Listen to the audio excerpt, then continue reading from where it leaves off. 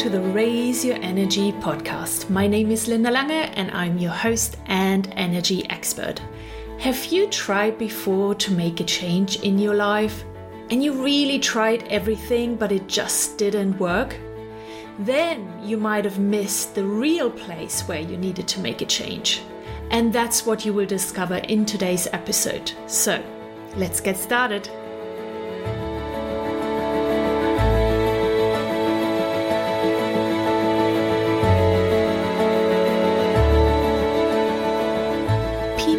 Want a different life, or they want parts of their life to be different. For example, they want a new job. They want more success in their business. Maybe they have both already, so they rather want to have more time to spend it with their loved ones. Or they're looking for a partner to share their life with. I think we can all agree that most people want something different in their life. Am I right? But what happens is that they are not willing to change themselves for it. Or that thought has just never occurred to them that they have to change for something in their life to change. This might be even a thought that you have never thought about either. And that's okay, because now you have. Sadly, I have met a lot of people in my life who would not care about changing themselves, even if I pointed it out to them that they have to in order for their life to change. They rather complain, they pity themselves, or they wonder why nothing ever changes. So they ask themselves why their life situation does not change, but at the same time, they always stay the same. With your analytical and logical brain, would you agree with me that it makes sense that if you want something in your life to change, that you have to change? Maybe you do, maybe you don't, because you think it is the other way around. First, something in your life changes and then you change. If that is your understanding of the world, then tell me, how has that paid off so far for you? Does it actually work? And while you're waiting and not changing anything about yourself, do things in your life magically change for the better? Or is it rather that you would like them to change, but it never does because you're not taking action and not changing yourself? To be honest, I always thought that if I change something in my environment, like getting a new job, then my life will change. And the result of that life change then should mean that I feel good. It leads me to have a happier life and my life to be more enjoyable than it was back then. But that never happened by just changing my job or changing the company that I worked for. It distracted me for about 6 to 12 months because I got some excitement into my life by changing. But that excitement wore off, and then I felt exactly how I did before. We think we can change our lives by changing something in our environment, that this is the only way to make us feel better and live a more peaceful and harmonious life. But it is the exact opposite. We need to change first. Well, it's not actually a need. We want to change first. And then our life will change. You might ask me now, why would I want to change? Once you understand that you can now have that life that you actually dream of, the life that you desire, if you are willing to change into the person that leads that life of that dream, you will then say, okay, of course, okay, I get it. Let's change then, right?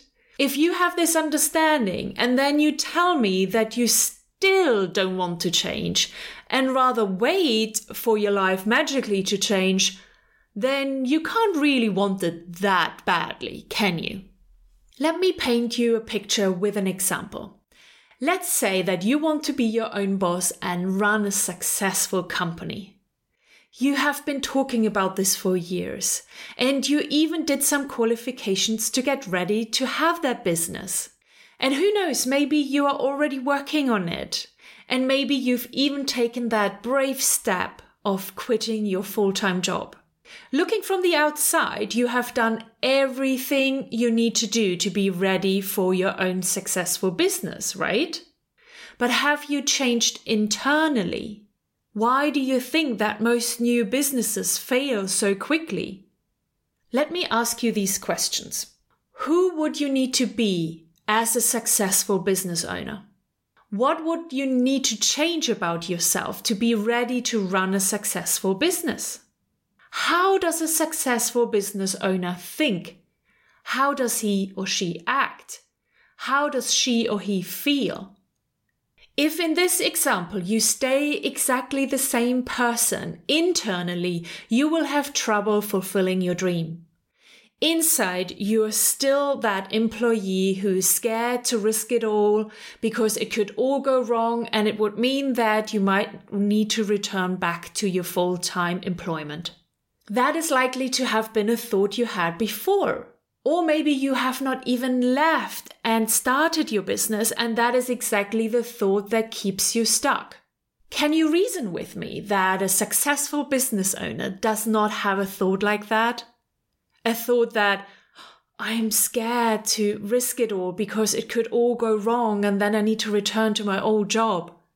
I'm sure you agree with me that this is not what is going on in the head of a successful business owner while running that profitable business and enjoying their life. We all have dreams, we all have wishes, and we have goals. And to some degree, we are of course working on fulfilling them. We take action towards it. But most of the time, we focus on actions just in the outside world, in our environment. We ask and we question ourselves, we investigate, what can we do to get a step closer to our goal or to our dream? And yes, these steps are absolutely necessary. But if you ignore the inner changes that you need to make, you will have a hard time and might even fail at the end of the day with all of your efforts. And that would literally break my heart for you. Let's say you want a big promotion in your current job at your current company, a really big step up the career ladder. What are the usual things that you would do to get that promotion? If I think about myself back when I was still employed, there are quite a few things that I would have done to make that promotion happen, like networking with the right people that would help me to get there, or work really hard to have a good year-end result in my evaluation. I would let people know that I'm interested in that new job or in that higher level of responsibility. I might even look at my skill set and see what I might still be missing and taking some courses or even a qualification so I'm fully ready when that promotion is supposed to happen. But what I never thought about in all of this is how I needed to change on the inside. What kind of beliefs did I need to change? What kind of habits or behaviors or even emotional reactions did I need to change to be ready or be that person that actually got that promotion? So let me share with you a few examples that I reflected on when I wrote this podcast episode on habits, on thoughts, on beliefs, on behaviors that I had that would have literally stopped me from getting another promotion. One of the examples are one of my beliefs that I had on the inside that I would, of course, never really share with anybody else. I really wished for a promotion and I would really work hard, but quite often I might not really feel deserving of that promotion. I didn't really feel that I was already ready or enough to warrant that promotion. Maybe I have that inner belief that I'm not really worthy of it. So all of my efforts in the outer world, the courses that I take, the networking that I did, the talking to people about it and getting myself ready, I would literally self-sabotage them with that belief of being unworthy or not enough or not really ready yet. So I would waste a lot of my time and my energy working really hard, but not working on my inner self. Another really good example of inner work are habits. I for sure see one habit that really would have tripped me up to get a potential promotion in the future. And that was my habit of deflecting recognition. Every time I would get recognition, I would kind of tell things like, oh, it was a team effort. I could have not done it really without all the other people. Or I would say that I was just really lucky, that I was just in the right place, and that's why it worked out so well. Lots of other people were part of this work and making it happen. So I would thank everybody else, but really, I wasn't really the person who made it happen all by myself. You see that all of these things are deflecting that recognition, and it comes from an inner unworthiness that I was not really worth getting that recognition.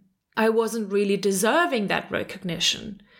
So do you think that a confident person that thinks that they are a great leader and ready for promotion behaves like that, or has a habit of deflecting recognition? No, this is somebody who feels deep inside rather less confident, right? Just not worthy of that recognition.